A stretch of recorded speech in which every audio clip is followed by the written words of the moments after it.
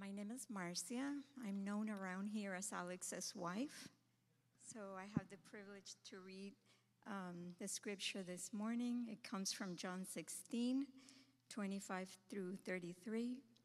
I have said these things to you in figures of speech. The hour is coming when I will no longer speak to you in figures of speech, but will tell you plainly about the Father. In that day you will ask in my name, and I do not say to you that I will ask the Father on your behalf. For the Father himself loves you, because you have loved me and have believed that I came from God.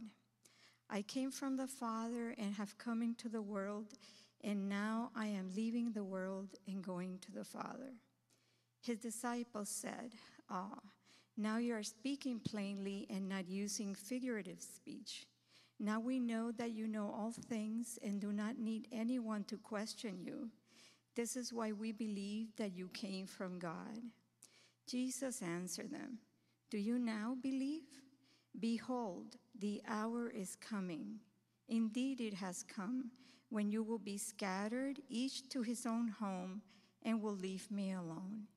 Yet I am not alone, for the Father is with me. I have said these things to you, that in me you may have peace. In the world you will have tribulation, but take heart. I have overcome the world.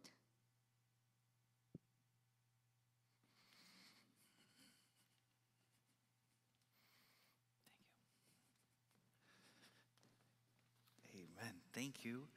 So, we're going to focus on that last verse that she read.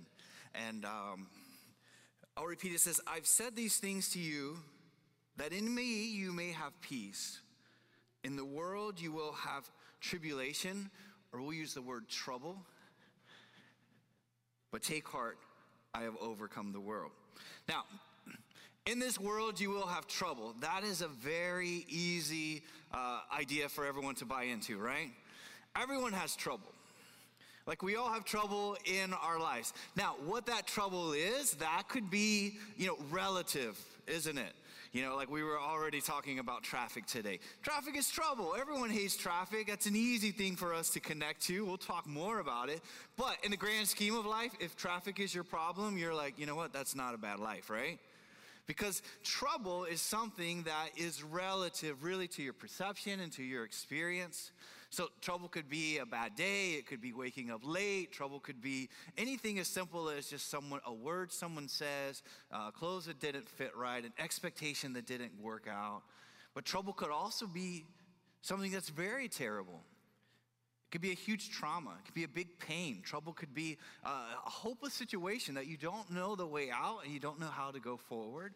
So the idea that you will have trouble in this world is easy for us all to connect to, even though that trouble could be a wide variety of things. Now, dealing with trouble is something that we have many tools to access, and there's many ways that we do that, right? Now, what trouble means to you could be learned in a very simple formula of A, B, C, okay? A is that there's an adverse thing that happens. There's something happens that you didn't want to happen. So that's A. There's adversity in this world. Something didn't go the way you planned or the way you expected, or something was done horribly to you, or a circumstance happened. So A, there's an adverse situation. B, there's what you believe about that situation. What you believe about the thing that happens really dictates what C is. C is the consequence. It's how you react to it. Okay, so A, something adverse could happen. Let's use traffic, since we all hate traffic, but it's really like a non-moral thing that's not going to get anything triggered there. We'll say, oh, look, somebody cut me off. All right? Somebody pulled out, happened to me. I was right here on university. Somebody pulled out in front of me really slow. I'm like, why did they have to pull out in front of me slow? All right? Don't pull out if you're not going to go. So pull out in front of me slow, and then I could kind of see, I saw some hair. So I was like, oh, she's like, it's harder sometimes to drive. I feel really bad driving in Miami. I know I am an aggressive driver. I know this world is an aggressive driver. And so when I see some people that are older driving, I feel bad because I realize it's got to be hard to drive in this environment. So I immediately was like, you know what? A, why did you do that? That was the adversity. Then B, I believed, this person is older. This is a difficult thing to do. Let me calm down and back off their bumper a little bit because, there's no need for me to ride on them.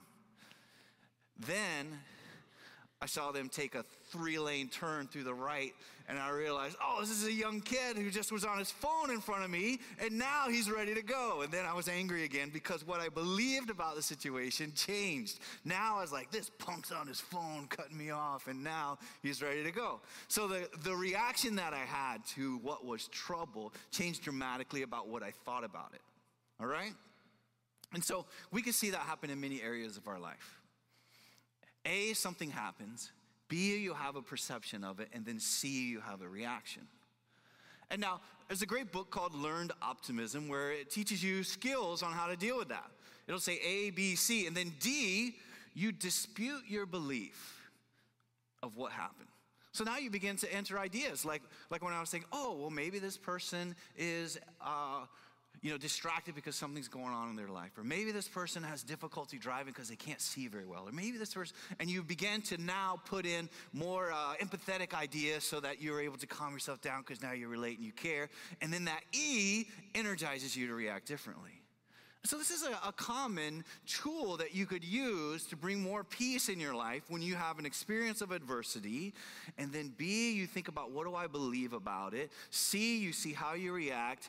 D, you dispute your impression to see if that's really the way they did it. And then E, you're energized. You can see this happen in an example. Let's say someone doesn't take out the trash, right? Maybe it's your kid's job. Maybe it's your husband's job. Maybe it's your job. If it's your job, you got nothing to say about it, right? But somebody didn't do something you expected them to do. So when you see that trash pile there, you're like, you're angry. How could they neglect this? Don't they care? Don't they do the job? So you A, saw something. B, your initial thought was that someone had a motive that was negative into this so that they didn't care, they didn't look, they didn't whatever. And then C, you reacted. But if you D, dispute your claim, your cause of what happened, then you look through and you say, you know what?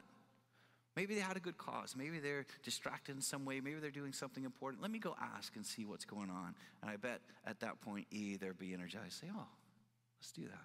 Let's solve it. Now, this learned optimism is a nice way to control some areas of peace in your life. But I don't think it's really the ultimate answer. It's not going to solve a lot of things. Now, when you think peacefulness, and when you hear peacefulness, I think there's another letter that might come to mind, and that's the letter Z, where people talk about Zen. Zen's almost like a synonym for this, right? Especially now, like in our society that believes more in like spirituality and an openness of spirituality, or yoga or Zen. And so Zen is an idea that comes, it's a Chinese word, and it comes out of a Buddhist philosophy. And in the mindset of Zen, what you do is you take meditation, okay? Now, maybe you always see that as someone sitting in a calm, I hope I get back up, and you calm your breathing, and you start to try to not think about anything. Now, in this mindset and philosophy, your idea is to connect to the universe around you. I don't believe in that theologically, so please don't say, look, this guy's teaching Buddhism. But then the second aspect of it is the idea that your suffering comes from your passions. So the reason you feel your anxiety or your pain is because you care too much about something. And that if you detach from caring from that, then your pain will go away. And so in this mindfulness, this mindset, this spirituality is that you detach from the passions of this world and the desires that you have, and then you'll be at peace because you will no longer have the suffering or the anxious of not getting what you want. Now, we saw this happen, well, we didn't see it, but we read about it happening in the history of the church in the Middle Ages where monasteries came out because Even in the Christian church, it was like, you know what? You got to separate from the world and from all the desires. You shouldn't have a family. You shouldn't have friends. You shouldn't have money. You should just go and be inside a castle and commune with God so that you're separated from all the things of the world. And now you no longer suffer because you're in this commune. You're in this isolation. And so the idea of Zen might bring you peace, but it does so with the idea of detaching you from the emotions and the things that God's given us in this world. And so that, now that I don't care, now I won't suffer. And so you try to teach yourself to not care. But I don't think that's really a good solution for finding peace. Because now you're detached away from the things that you enjoy and love. Now, another way that we search for peace is through avoidance. Avoidance comes in different forms. Usually it comes like in addictions or things like that. So if I'm struggling with things in this world, I have trouble, but you know what? Drinking every night helps to numb it. So I avoid the trouble, but I don't feel as bad at bedtime. Same with maybe finding other methods of addiction to avoid it. It could be physical exertion. It could be, just always a passion to travel, to go, to do. It's just constantly move forward. Don't think about what's the problem. Just aggressively move forward in another way so that you don't have to worry about this trouble. Or find a sedative like alcohol or smoke something and just relax a little bit and take the edge off and realize you never actually dealt with the trouble. This also compiles over time, and then the trouble bites you. And now you have two. You have the after effects of the addiction and the running, and then you have whatever the trouble that started it.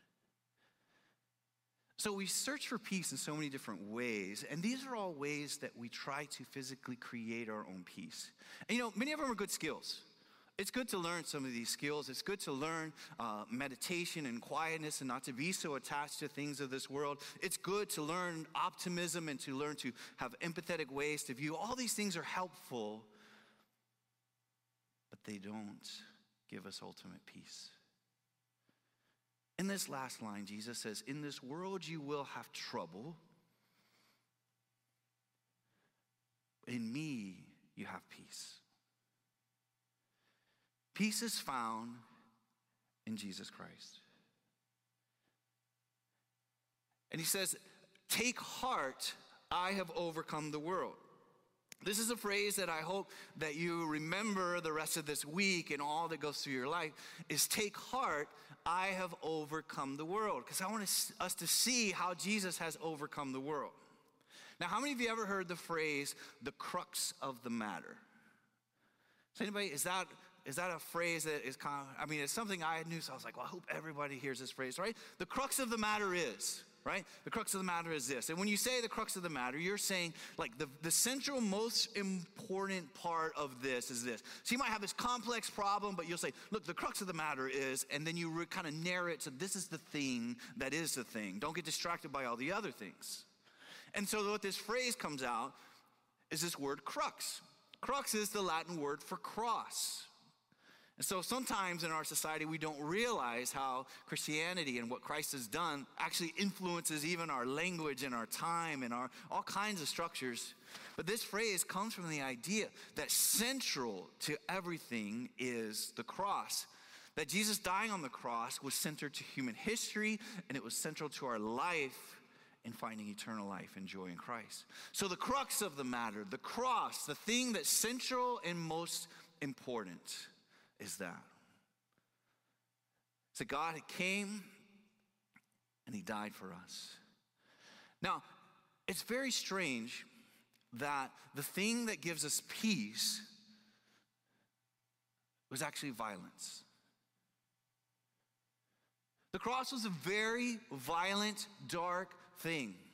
We see the cross as a religious symbol, but the cross was a murder. It was an atrocity. I don't know if you guys remember, way back like in the year 2000, Mel Gibson produced a movie, The Passion of the Christ. Did everybody watch that back then? I remember I watched it, and it was so heavy to watch, wasn't it? It was so painful to watch as it tried to realistically depict the suffering of Christ on the cross, the disfigurement of him, and just the pain. And I remember just like we would watch it like on Good Friday and just be so heavy. Because the cross was a very dark moment. It was an act of violence that led somehow to peace. Because in this world, there is a darkness that you can't ignore. There was a darkness that had to be dealt with. And I don't like to enter into those dark times. I don't like to talk about them or see them. But they're there. And God wasn't afraid to enter into the darkness of the evil of this world. I remember the first time that we had delivered something through the care portal. There was a young lady, early 20s. She already had a 3-year-old. She just had a baby. She had aged out of foster care. And I remember driving up to the apartment that was given to her through the system and being just nervous for myself and saying I would never let my wife or kids come here. And I remember the fear I had, and then bringing a changing table to this young girl and realizing this is her home now.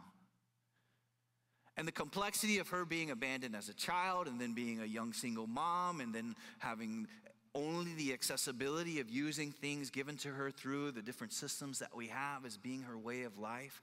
I was just like, how? There's no solution here. My changing table doesn't change her situation. It's an act of kindness. It's a glimmer of love. It's a thing we can do. But I realized this is a darkness I don't even want to try to get into to understand it. Just the other day, I ran into a lady, and she was living on the street.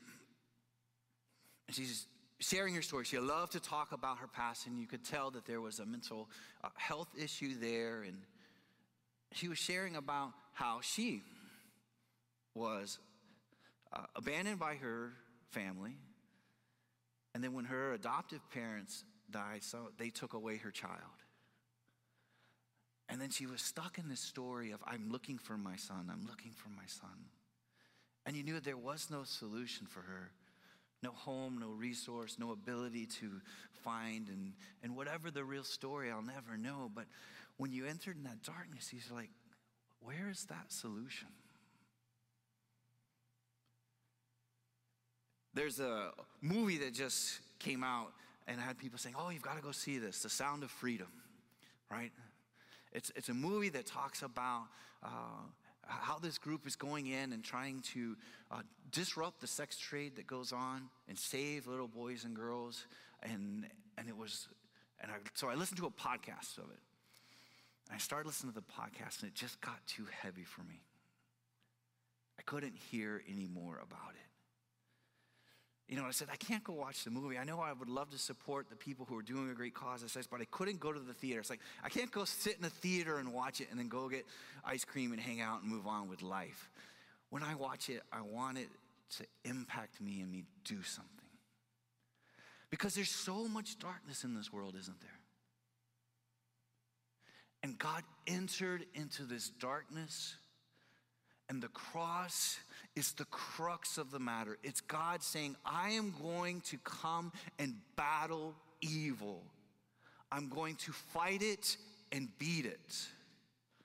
Jesus says, I have overcome the world, because he knew that on the cross, he could bring righteousness and justification and salvation to an evil people who were hurting each other in terrible ways. He says, I can redeem them. I can save them. And so through this act of violence, peace is able to come through us. And last week, Worth was talking about this. He was talking about the Friday, the darkness, how that even in the darkness that you could have joy because of this. And then the statement that he referenced is, but Sunday's a coming. Because there is where he overcame the world through the cross, where he would battle evil. He didn't say, I can't handle it. He didn't say it's too much. He didn't say, I'll depart from it. I'll detach. He says, I'm going straight to the middle of it. I will destroy evil on the cross. I will take it away. But that wasn't the end. And so you have Jesus saying things to the disciples here. We're in verse 16. He says, a little while and I'll be leaving you. And then a little while and I'll come back to you. Now, they didn't get that right away. It reminded me of Thursday. Granada Day School started its first day of preschool here. And I saw some of you parents were here. And we got to see that experience of a little while, I'm going to leave you, and then a little while, I'm going to come back.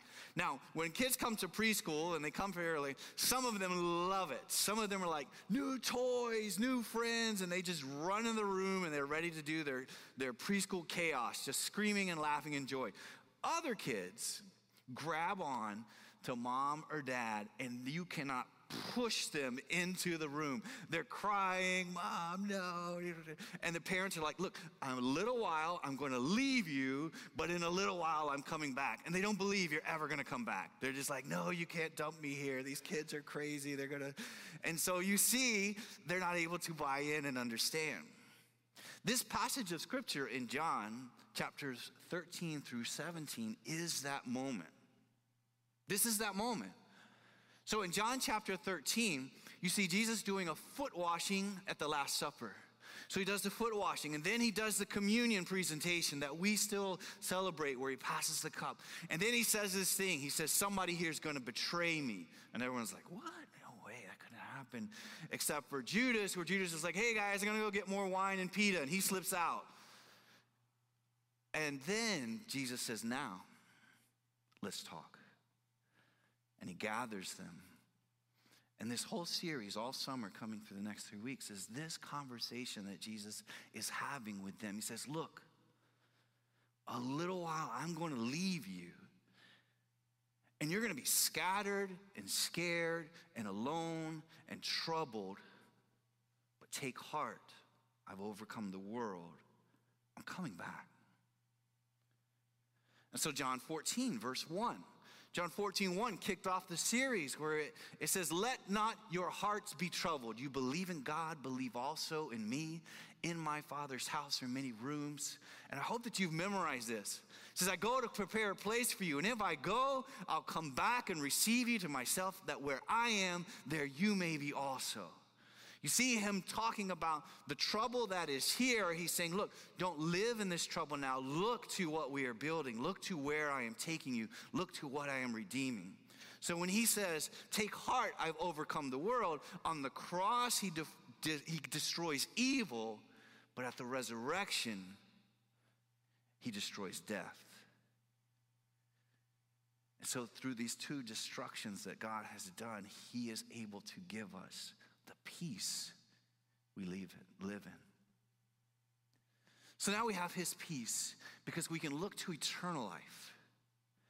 And this is seeing life at the end. This is understanding what is the end game of all of this. If the end game of all of this was to live this life, and when it's over, it's dirt and you just recycle, then this trouble is too much. It seems pointless, it's empty, it's vain. But if this life has purpose that's eternal, if Jesus told the truth when he says, I go to prepare a place for you and I will come again to receive you, that where I am, there you will be also, then this trouble is momentary and trivial, as Paul called it, because there's something greater. I love how Beatrice said, I didn't lose my husband, I know exactly where he is. She knows that he is in heaven with the Father and she will be reunited. It was a couple weeks ago, I had the honor and privilege to be able to attend the memorial service for Dr. Rick Blackwood. He was the pastor who led Christ Fellowship, which is an amazing church in our city that's done stuff for decades. And he had passed away in a battle for cancer a few weeks ago, and so there was a celebration of life for him. And to be able to sit in their large sanctuary and worship, enjoy, knowing that his life hadn't ended, but that he had actually achieved what he preached and spoke for decades. In fact, on the back cover of the bulletin that they handed out was a quote that he had preached at a time before. And it said this: "Someday you will read in the papers that Rick Blackwood of Miami is dead. Don't you believe a word of it. At that moment, I shall be more alive than I am now." Eternal life. Understanding that what God has promised to us of life eternal in heaven with him forever brings justice to all these things that we can't quite figure out and justify. It brings hope to all these situations that we can't hope and figure out and find the answer to. It brings peace when we adjust all our mindset of the things of this world and we say, look, I know my Father has prepared a place for me. So Jesus is communicating this multiple times. That's why you'll see in these sermons themes just keep reoccurring. Jesus used repetition in this section. Jesus says the word truly, truly 26 times in the book of John. Truly, truly, right? That's what you say when you're trying to really say, this is true. You repeat, right? When you're excited and you want to say, no, really, really, look. You repeat the word. You say it over so that you're able to say, no, I want you to get it. So he'll say, truly, truly, to lay this bedrock of a foundation that we could depend on what he's saying. Another word that he repeated over is the word Father. He says Father 36 times in this chapter. And over 114 times in the book of John. Telling you, this is your Father, this is your Father, this is your Father. He's bringing that relational connection. Now the next 3 sermons are a prayer where Jesus talks about Father, so I'm not going to go in anymore on that. But realize he's saying your Father cares. The third thing that's repeated, something Charlie Morgan pointed out to me last month.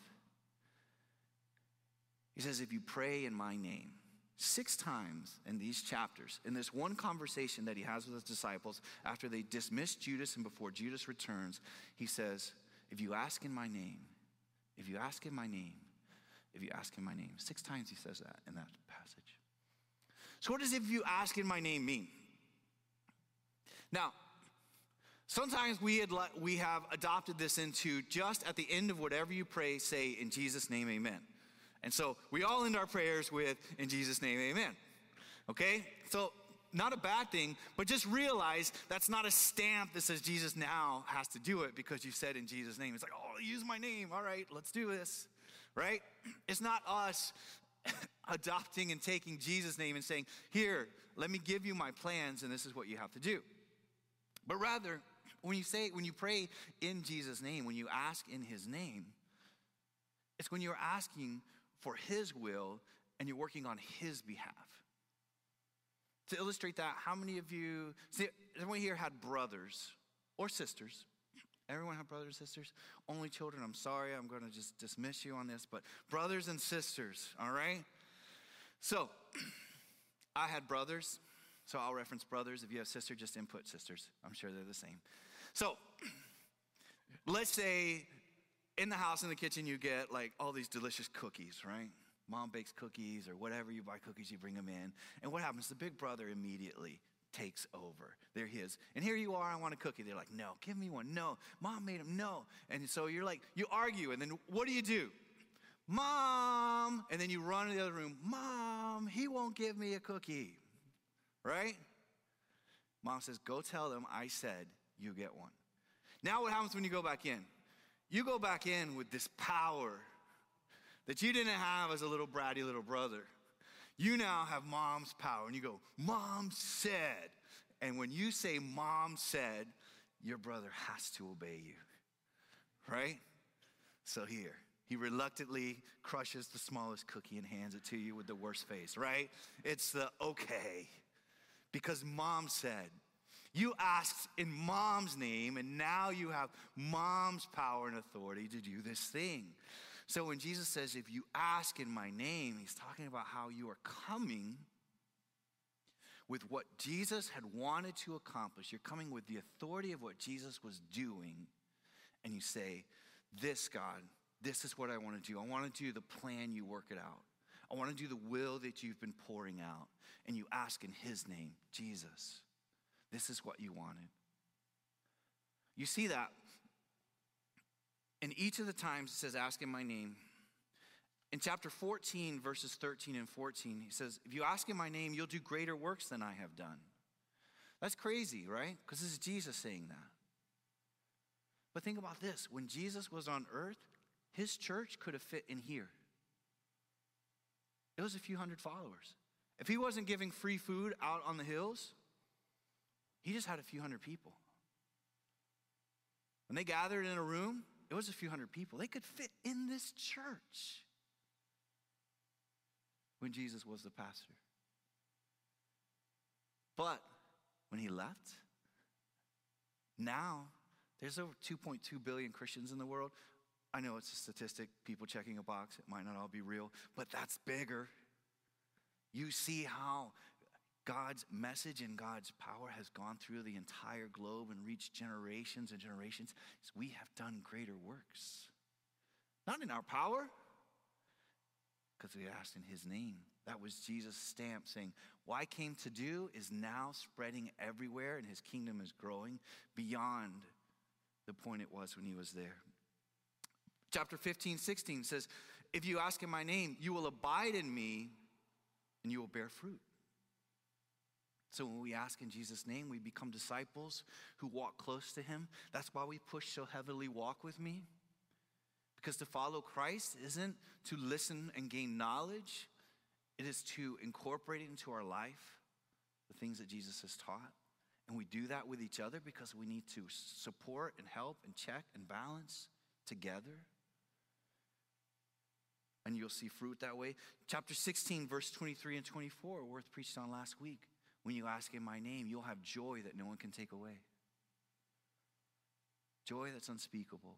Joy that perseveres. And then in this passage, if you ask in my name, it says you have the love of the Father who grants it. The love of the Father. And there he brings right back around to the Father. And so, peace comes from abiding in Jesus. But peace doesn't mean you're not going to have any trouble. In this world, you will have trouble. But peace is knowing that God gives you eternal life and grace to persevere. So Jesus said, take heart, I have overcome the world. Let's pray. Father, thank you so much for who you are. That you stepped into this world to defeat evil, and you did it at your own cost. Your own sacrifice. So that we might have your righteousness.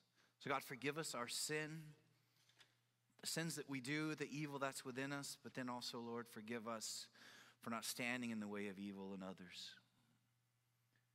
But we know that you are just and you are gracious, and we invite you into our lives to change and transform us. And Lord, we want to live in the joy and the peace of knowing that you make all things good in your time. In Jesus' name, amen.